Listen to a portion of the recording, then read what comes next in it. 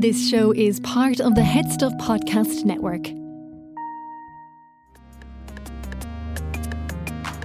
Hello and welcome to another episode of Basically. Here with me in studio to discuss all things science is, I nearly said Luke Kelly, but that's not you. You are Luke O'Neill.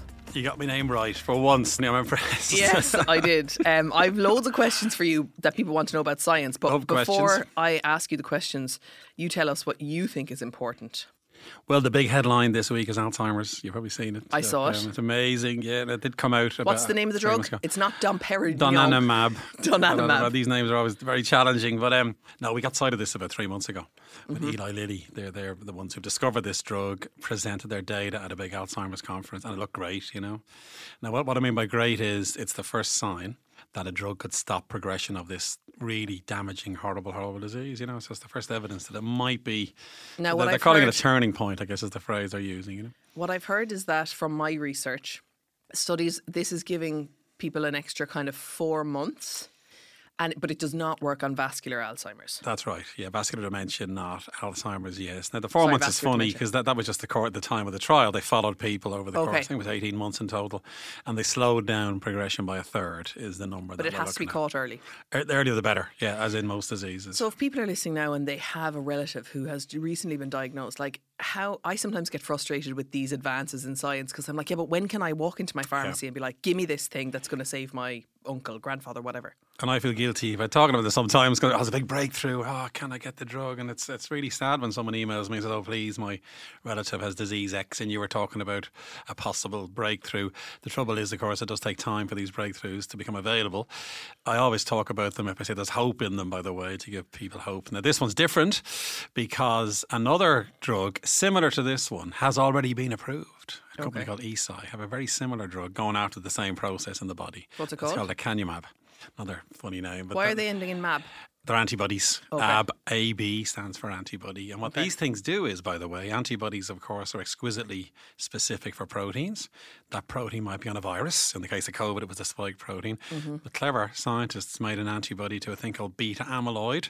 That's a natural protein in your body, but for some reason it clogs up the brain, the hippocampus in particular, and causes a fire to break out there effectively and destroys that part of your brain. Now, an antibody can mop it up. It can, like a sponge, you know, it can mop up beta amyloid, and that's what these drugs are doing. Everyone makes beta amyloid, but doesn't sleep like clear out beta amyloid. So that's why I heard that if you don't get enough sleep, you're more probable to get Alzheimer's. That's a hypothesis. There's no question when you sleep, your brain gets cleaned. That was discovered about 6 years ago now. Amazing discovery. The big mystery, Steph, scientifically, is why do we sleep? That was a question that we didn't know the answer to. To get rid of beta amyloid. Well, there was always thoughts, does it reorder your thoughts and all this kind of thing? But then they show when you're asleep, the sluice gates open in your brain and you flush out all the stuff that builds up during the day down to your liver, actually, and gets detoxified is the way to think and about it. what does beta amyloid do? Why do we have it? Is there a positive? That's a bit of a mystery, strange. It's got some function in the brain, right? But in this disease, Alzheimer's, it begins to build up for unknown reasons. Let's get that clear, by the way. The hypothesis was derived 30 years ago, actually. That was called the beta amyloid hypothesis. They get detected in post-mortem brain samples. If you take a sample of someone who's died of Alzheimer's, the hippocampus is full of beta amyloid, like a big sort of noxious thing is built up there. Yeah, huge amount. And they're called plaques, of course, because they form these big patches in the brain. The mystery is, why is it building up? But someone said, let's not worry about that. We'll try and crack that tomorrow. Let's have a way to block it. And then these antibodies go in and clean that part of the brain. But would it not be kind of important to be like, what is the point of this at all? Can we just get rid of it from the source? Well, it's probably inside cells, first of all. In this case, it's outside the cells. So the normal function wouldn't be affected by this drug, you see, is the idea. And then secondly, it's all about the amount. There's far too much of it building up. So again, the antibody is lowering the levels of it and allowing the immune system, by the way, to clear it. Because the way antibodies work, by the way, is they latch onto something nasty and then macrophages come in, recognise the antibody, actually. It's like a pair of hands then, sucks the stuff up and eats it. And that's what's happening here, we think, by the way. So macrophages are also the things that make tattoos fade. They are. Oh, well, you remember that one. You've got a great memory. Precisely. Yes, they that's suck right. up the dye. That's exactly what they do. When you have a tattoo, yes, the macrophages in your skin have sucked up the dye. And then when that macrophage dies, a new one comes along and takes up the ink again. And that's where the tattoo persists. Eventually, that begins to fade over time, you know. So I have a question here. Why is there no joined up medical exploration of long COVID people with medical issues? Yes, really important question actually, because the more we go on, the more evident long COVID is. It can happen months and months after you've been infected, by the way. Doctors are seeing more and more of it in hospitals. So it's a very serious thing. And as you know, the symptoms can be devastating. A certain percent of people end up in bed, they're immobilised. Now, there's a big effort going on, it has to be said, to try to unite different specialties and try and crack. Doctors want to crack this, remember. They're doing their best. So there is a bit of joined up thinking, But are people still interested? Like, I'm noticing that people have a lot of gastrointestinal issues with long COVID. But people don't seem to be talking about that. And anytime you say that something is associated with COVID, people think you're a conspiracy theorist. Well, again, and it's a work in progress, inevitably. So, in other words, this is still a new virus, strikingly, It only jumped into humans in 2020, remember? So, and then we're looking at lots of people who've had it, and now they're being studied, and all these things are being reported. The brain effects are getting more evident. For instance, there's more and more reports of things brain fog, and even more serious brain consequences in this way. There's a great piece in The Economist actually just read yesterday about this. So you can detect the virus in post-mortem samples, not in everybody, in a certain percent of people. So we're learning. The virus can infect anywhere in your body, remember. Mainly in your airways, of course, in your lungs, and that's why you see it. But there's evidence it can go anywhere. If it goes into your gut and persists there, or maybe sets off something that then continues after you've fought the virus, then that might be causing some of those symptoms. But is there, the way they have developed medications for normal COVID? Should people with long COVID be taking those because the COVID is obviously persisting, or is this damage done by COVID but the virus is no longer in their system? There's two options. One is the virus is still there somehow and it's still burning away, and then you might see an effect. In fact, the vaccine, by the way, there's good evidence now if you got the vaccine, you have a much lower chance of getting long COVID, which is a good thing. Another reason to be vaccinated is to avoid long COVID in a way. But if the virus is burning away there, it's not clear whether a vaccine would work in that situation because it's gone a bit latent, you might say, so that's a bit tricky. Certainly, one example is if we understand the damage that's happening in, say, the brain or the heart in long COVID, we could target that therapeutically. And the big advance there is coagulation. And this is the one thing in my lab I think we spoke about before. So my lab have made a finding we can stop some of the coagulation in COVID. Now, that might be beneficial. So instead of having little tiny clots in your brain or your lungs or your heart or whatever, if we could stop the clots, that might be beneficial to people again. So a huge amount of work is happening. Well, in other words, we haven't forgotten this, by the way. Many labs are working on long COVID. And there's two reasons. First, it's serious and we want to help people with that condition. Secondly, it might inform other post-viral syndromes like chronic fatigue syndrome, for example. A big one's Lyme disease that we worry about. That definitely causes long-term symptoms in a good number of people. There's, in fact, various infectious diseases have been known to do this. And it was often ignored. And people were sort of, you're not being, nothing medical here to say. That's not true. Long COVID tells us this is a real physical problem that needs to be dealt with, really. It feels though that sometimes people are kind of dismissed with it. But anyway, that's probably just because it's new. Yeah. Another question here. Is there any breakthrough with the detection of cancer in the body before it manifests itself? Yeah, huge. That's another huge one. That's huge progress, by the way, inevitably. I came back from a conference. I was in America about 3 or 4 months ago now, the big American Oncology Conference. Loads of talks on new diagnostics for cancer. In other words, could you detect tumours in a blood sample? And one example is they can detect 50 types of cancer now in the blood, even before the tumour starts, And obviously it's easier to detect if the tumour is there because the tumour is spitting out something. They can now detect, But the evidence is increasing that you can see it before the lesion, as we call it, before the tumour begins. That'd be fantastic. Now, when you go to your doctor, your blood pressure might be checked. The doctor might also check for evidence of any signs of cancer emerging in your body. Do you think that will become a standard thing? I do, absolutely. And this latest stuff, again, is telling us. This has happened before, by the way. You remember the famous Elizabeth Holmes controversy where... Yes. So there's always been... It's been difficult to do, let's put it that way, because you're trying to measure something that's very tiny or is sparse, But the detection methods have got better.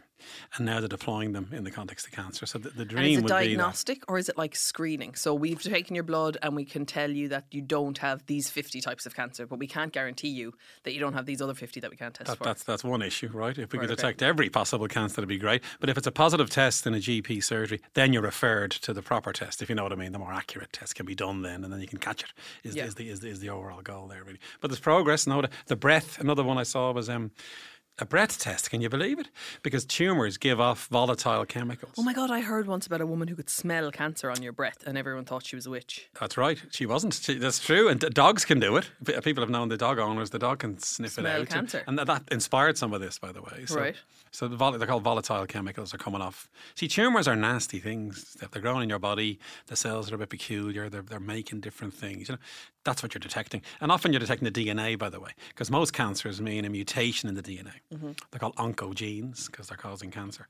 And things like cigarette smoke cause gene mutations, and that's what causes cancer. In that, you can measure the oncogenes and see the mutation. And BRCA2 and HER2, the famous ones in breast cancer, they're mutations in genes, you see. So the hope is each cancer will have a genetic profile that can be then detected in the blood or in the breath, and that makes it much easier. But then if they all have a gene profile, then you're sort of predisposed.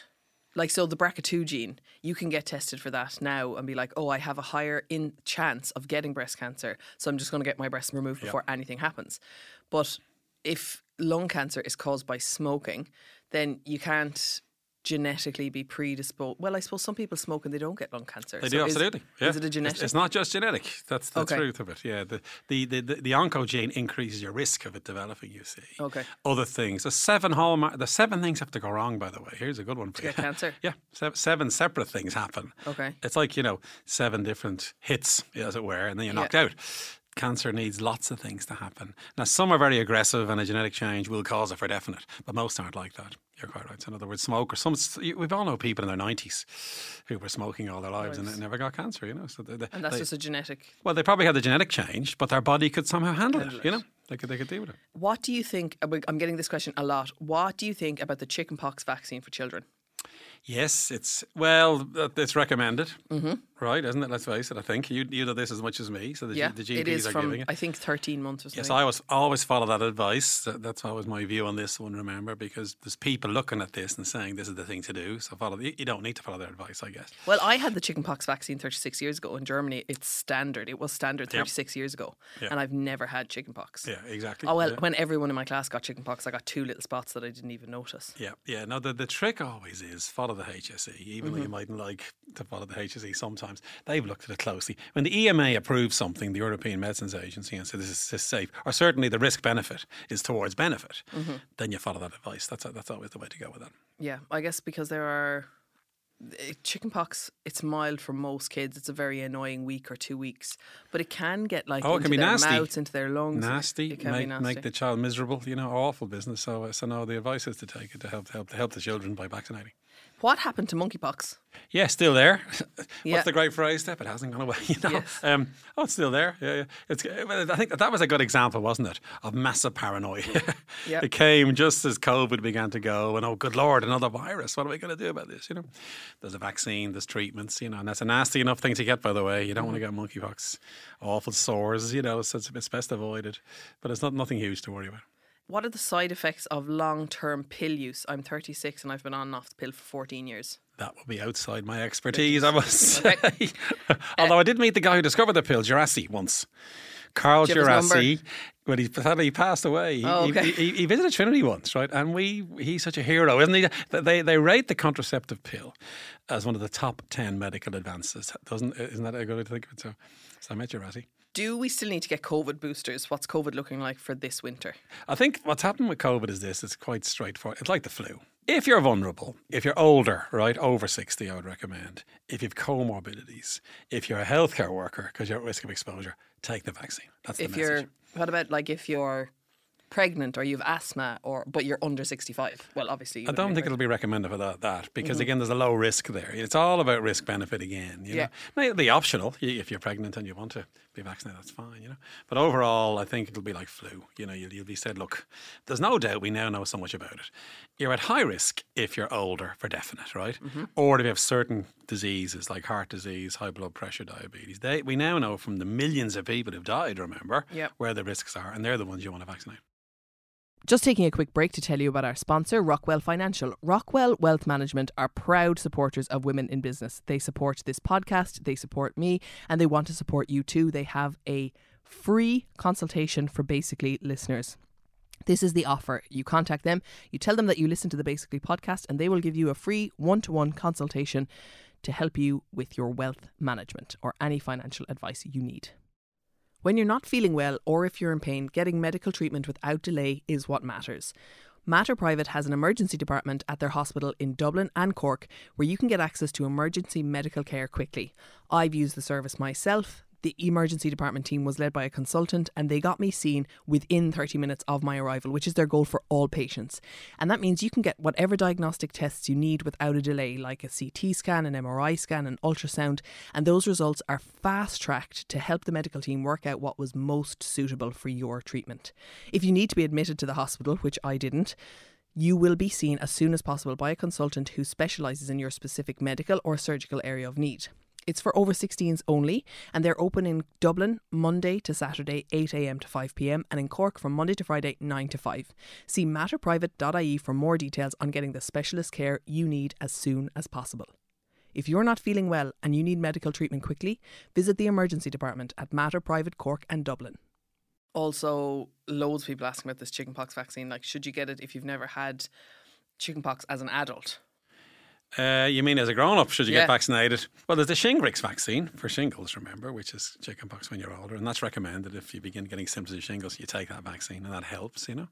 Should you? I don't think, see, most people have had chickenpox. Yeah. Remember. And we all know this, don't we? In fact, it is one of the most infectious viruses. So I think the R0, remember that? Do you remember that, Steph? The R0? Yes, I do. The number of times that it reproduces. That's like 9 for chickenpox. So one person will infect 9, you know. So if you go to a party when you're 3 or 4 and one of the kids has chickenpox, there's a damn good chance you're going to pick it up. But everybody used to have chickenpox parties to try and get everyone. They did indeed. Yeah, that's right. That was a bit interesting. Well, I'm definitely going to get Rory vaccinated against chickenpox. Yeah. Could anything like the COVID pandemic happen again? That's the other $64 gazillion question. We hope not. We do know one thing, though. Those coronaviruses, every 10 years, a new one crops up. Mm-hmm. There was SARS, then there was MERS, and then the SARS-CoV-2. Yeah, but SARS and MERS didn't come over here. They didn't, and they were different. Remember that they're different types of coronaviruses. Yeah. They're in the family. The influenza viruses are a different family entirely. Yeah. The coronavirus family had a new member, SARS-CoV-2. Remember, there's 3 coronaviruses that cause the common cold. Right. So 1 in 5. Now, rhinovirus is a different family. Okay. Interestingly, you know, rhinovirus is the main cause of colds. 1 in 5 colds are caused by these other coronaviruses. OC43 is the famous one. You know? Okay. And then suddenly a new member that's nasty emerges, and then hey presto, you get SARS and MERS. They were different because you got really sick and you went home to bed. You didn't spread it. COVID-2, you could carry it, have few symptoms and spread it. That was the thing. That's the most malignant aspect of that virus. Now, will a new one crop up? Very hard to predict, but you might want to keep an eye on it. Let's put it that way. And are they still keeping an eye on other viruses? You know, the way there was like viruses of interest and ones of concern, and yeah, they are. But you wonder, do people begin to lose interest when the emergency goes away? I wonder. But they are sampling all the time. Remember, in various places. The first sign will be people in hospital getting really sick, and then like happened with COVID-2, and then they can't identify it, and then a new virus is identified. That'll be the main thing. Now, as soon as that happens, and it probably will happen at some point in the future, it could be 10, 15, 30, 20 years away, surely we'll know what to do and react more quickly the next time around, you know? Yeah. But it's very hard to predict. And it might be a different type of disease anyway, you know? Why do they always seem to start in, like, the east of the world? Well, they're jumping from animals, remember. So they're zoonoses. Did you know, Stephanie, here's a fact. Yes. Malaria came from gorillas. Did you know that? But you never knew that now. And jumped into humans from gorillas. For instance, HIV was monkeys, simian, you know. I knew that.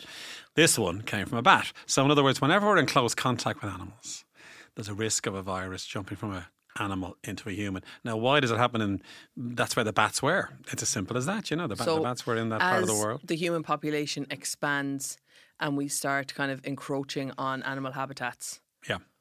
Or is it like as we domesticate animals and start having animals in with That's how it happened originally, by the way. Agriculture infected us with TB, for instance. You know, we're in close contact with animals, you know. Any close contact with animals. And the vegans are so smug about it. They are very smug, exactly. You won't get a virus off a vegetable, I'll tell you that much.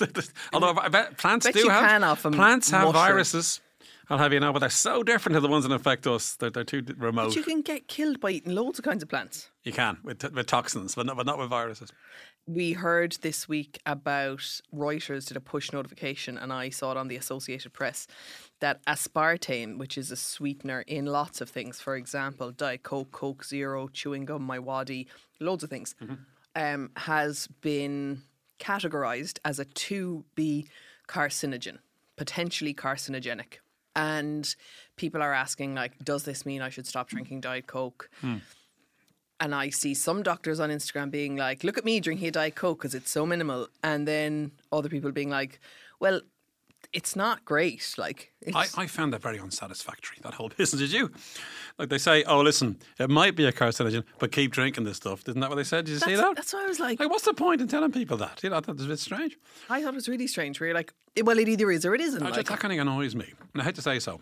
I hate to say this, it's experts banging on about something, you know, and frightening people in a way, you know. And I like that. I know about aspartame. In fact, a good collaborator of mine in Israel. The more worrying part of aspartame is you can put on weight. You know what I mean? Yeah, there's evidence it changes the bugs in your gut. And that actually makes you put on more weight. So it's not as simple as, oh, I'll have a sugar-free drink here to help my weight or whatever it is. That may not be the case. And again, that needs to be further work done. But it's not as if aspartame is benign anyway with regard to being sugar-free. And then this thing comes out about it being everything's a possible carcinogen in the right dose, remember.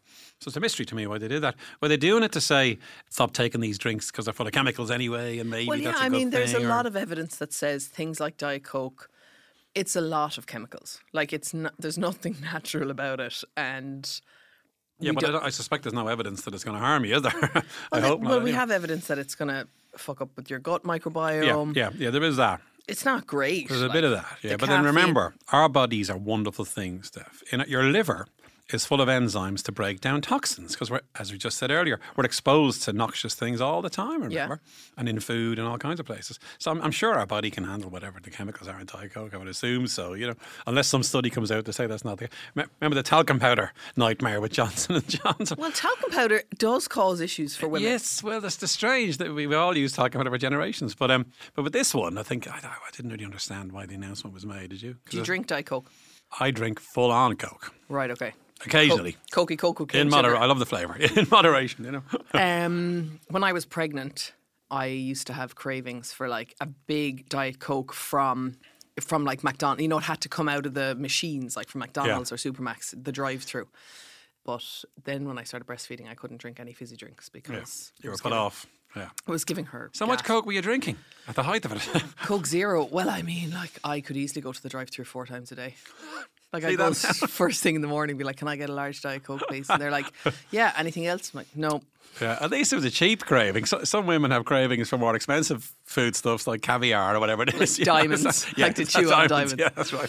So I have more questions, but what else is new? Because they're all kind of the same about Alzheimer's. Oh, I think it's worth COVID ramming situation. home the joy with Alzheimer's at the moment. Now, again, it's early days, but can you imagine if we slow down this disease?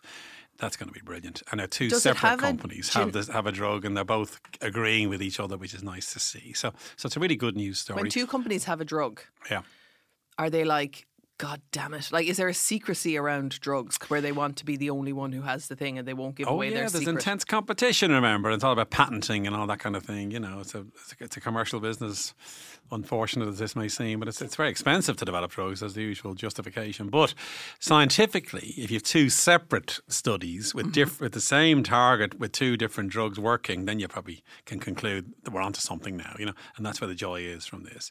And as we all get older, as you know, Alzheimer's will go through the roof. So here we have it, the first sign. Now remember, they're all over this now, like a rash, literally. Many companies will be going after this pathway. New drugs will continue to emerge to stop beta amyloid. The hypothesis has been confirmed, really. And now we know where to look, you know, to get really effective. And they'll go from 1/3 to 1/2, watch, and maybe even higher is the hope here, you know, ultimately. Which means slow it down by even more. Yeah. And then there's other targets in this pathway. My own work, actually. So when the macrophage eats the beta amyloid, it gets very irritated because it's trying to hoover up the stuff, you know. The macrophage does. Yep. And then there's a thing called NLRP3. That's like the on switch for the vacuum cleaner, if you like. That gets jammed in the on position. We had a drug to stop that. And one of my great collaborators, Marina Lynch, we blocked Alzheimer's in a mouse model of that disease by blocking the macrophage. And that's on the same pathway. You know what I mean? But if you block the macrophage, what's cleaning up the beta amyloid? Well, again, strangely enough, what you do is you stop the macrophage from dying. It's a bit like you're hoovering up the stuff without overheating the hoover. There's a good analogy for you now. You know? Okay. And that's the evidence. Now, again, wouldn't it be wonderful? That's another approach. But it's good for us, this Alzheimer's study, because it's on the same pathway. So the big mystery is, why is the beta amyloid building up? We don't know.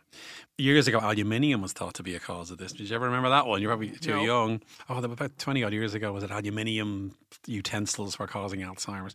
It wasn't that, How Something. did they prove that it wasn't that? I still see people on Instagram saying that aluminium, like using tinfoil, gives you deep metal toxicity in your Yeah. body and something. Well, again, it might, let's put it that way, but they've studied it and they've looked at people and they can't get an association from that, And so it's unlikely, let's put it that way at the moment, from the evidence that we have, is always the best way to put it, So the beta amyloid builds up, the antibody can clear up the beta amyloid, the macrophage can go in there. If you get the macrophage to do it really effectively, that's another way to stop Alzheimer's.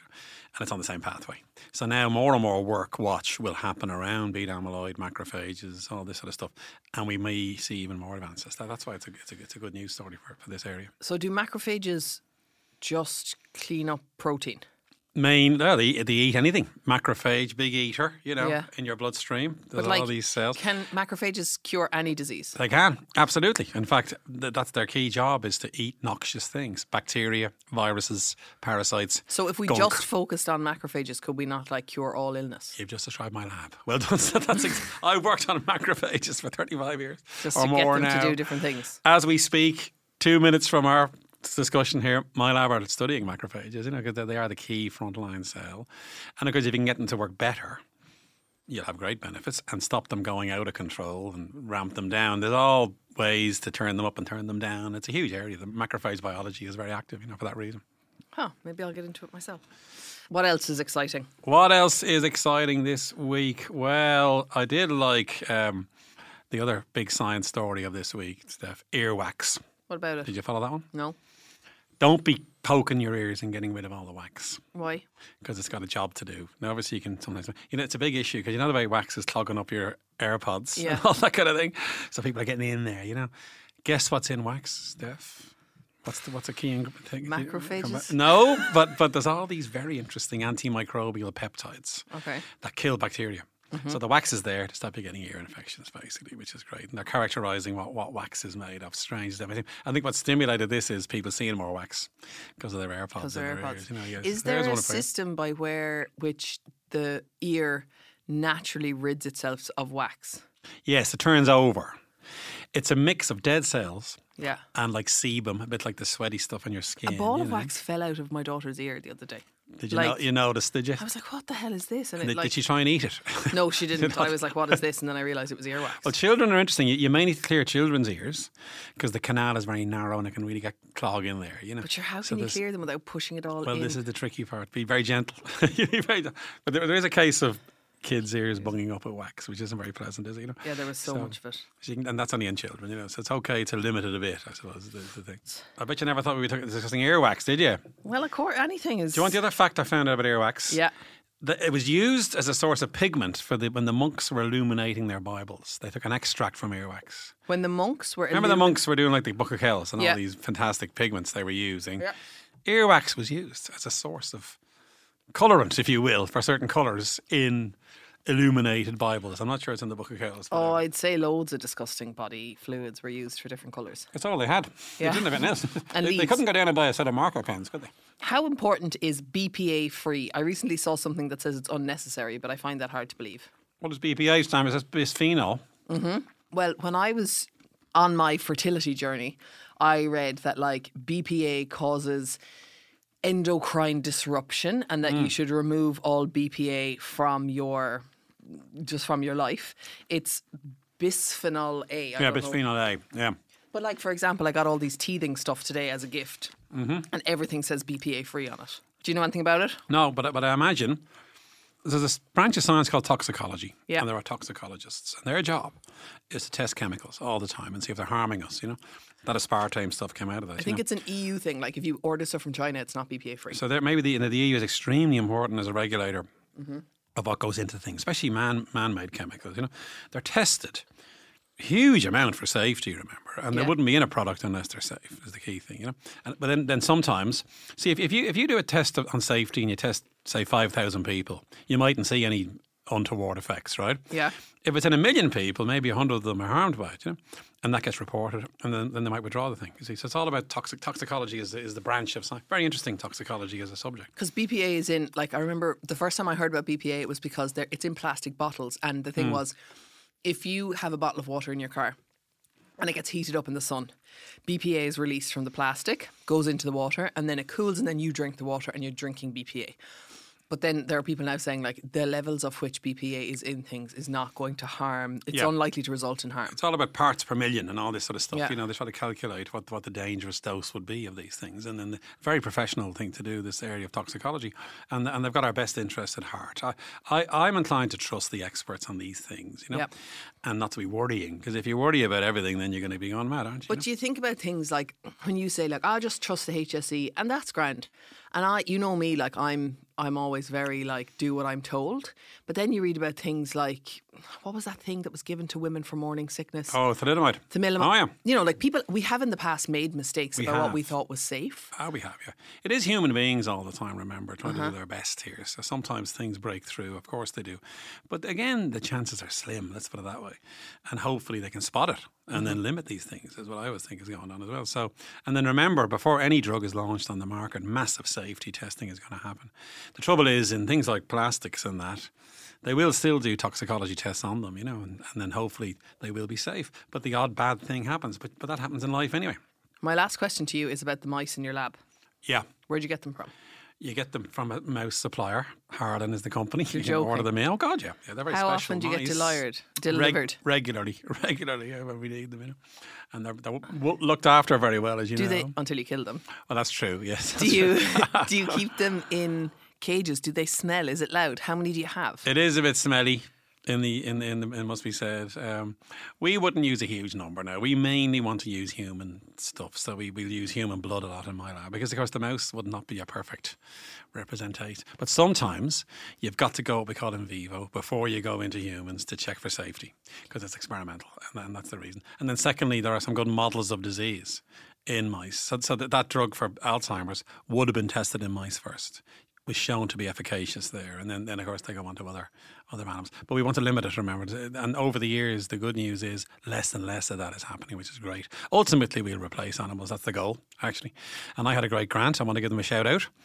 It was a wonderful thing. The Humane Research Trust, right? They gave me lots of funding to use less mice. They knew we needed to use them occasionally, and I was able to buy all this equipment from that. So there's a big effort to limit their use, but still we have to use them occasionally. And when you test things on humans, are people like volunteering themselves? Absolutely. Oh, God, yeah. They get paid. Oh, cool. Yes. That's called a phase 1 trial. So you get healthy volunteers, usually students. Do you get good money for it? You do. It depends on which company is running the trial. But of course they get paid, yeah, for their trouble, you know. And do you ever have to work on, donated cadavers? Sometimes, yes. Now we take samples, you know, sometimes from usually live people. Like our COVID study, for example, we got loads of samples from severe COVID patients up in James's, and we could measure this coagulation in them, you know, and that was part of our evidence then. You see, so it's great because obviously human data will trump any other kind of data in this business. If people want to earn money by volunteering, clinical trials how can they companies, get as well as Quintiles. There's various clinical trials companies. So you just apply to them. You can apply to them, yeah. Send them all your The data. great story there was a horrible side effect on a trial. I think it's about 30 years ago now. Sadly, 2 people got really sick and fell in London. Guess what? The number of people volunteering went up because they thought, "Oh, I can make money out of this." You know, is it serious money? Oh yeah, it can be hundreds and hundreds a day. You know. Oh wow. And sometimes you go into a hospital for a week, and they give you the experimental drug and they monitor you all week. My friend did it during college, and it was like a study on some sort of, I can't remember, but she was in the end anyway. She was given the placebo. Oh, was she? Yes, yeah. That was a shame. Like, that's probably all right. Yeah, she was like, great. There was no side effect there. I'm going to have no side effects. And again, we're very grateful to volunteers because it is a risk. It's not risk free. But it's not death risk, is it? Extremely low because they start with a tiny dose. Do you know what I mean? Yeah. And then they make sure the tiny dose is safe. And there's very regulated. Let's face it. You know. And if you do have side effects, are you given aftercare? Oh God, absolutely. Oh, gee, you're well looked after. Yeah, no question. You know. So it's a very carefully done process, and we have these people to thank because if those volunteers didn't step up to be tested with the drug for Alzheimer's, it wouldn't have got through. Remember, you got to go through these phases of. But trials. I think once you have Alzheimer's. That's a different story. You're just sort of like, okay, but you can't really test the drug on healthy people, can you? You do initially just for safety. Okay. You see, so make sure it's safe anyway, right? Then you go into your disease group next. That's the phase 2 trial. Now the trouble with that is there may be a side effect if you have the disease You know what I mean? In other Yes. words, healthy is different. But still, you do your disease group next. Small numbers, again, they're volunteering. They're getting paid a little bit for this, but still, they have to volunteer for this. And then you test in the phase 2. That might be 300, 400, 500 people. Then your phase 3 might be thousands. And then famously with the vaccines, 95,000 people were on that phase 3 trial. Talk about a heroic effort. And again, because of safety, you got to make sure it's going to be safe. So, How much would they have been given? oh, I'd say a lot. Yeah, that cost Pfizer a huge amount of money. Oh my God, Although, mind yes. you, Pfizer were given money by the US government, weren't they? I'm sure Pfizer will survive. They will indeed. I will let you go there. Thank you, Luke. You have listened to another episode of Basically. Our music is by Only Ruin. Our graphic design is by Cathal O'Gar. We're produced by... we have a new producer. His name is Dan Wilcox, and we are part of the Head Stuff Podcast Network. See you next week.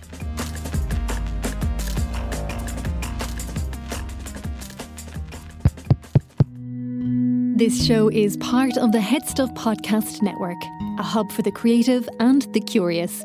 Shows are produced in association with Head Stuff and the Podcast Studios Dublin.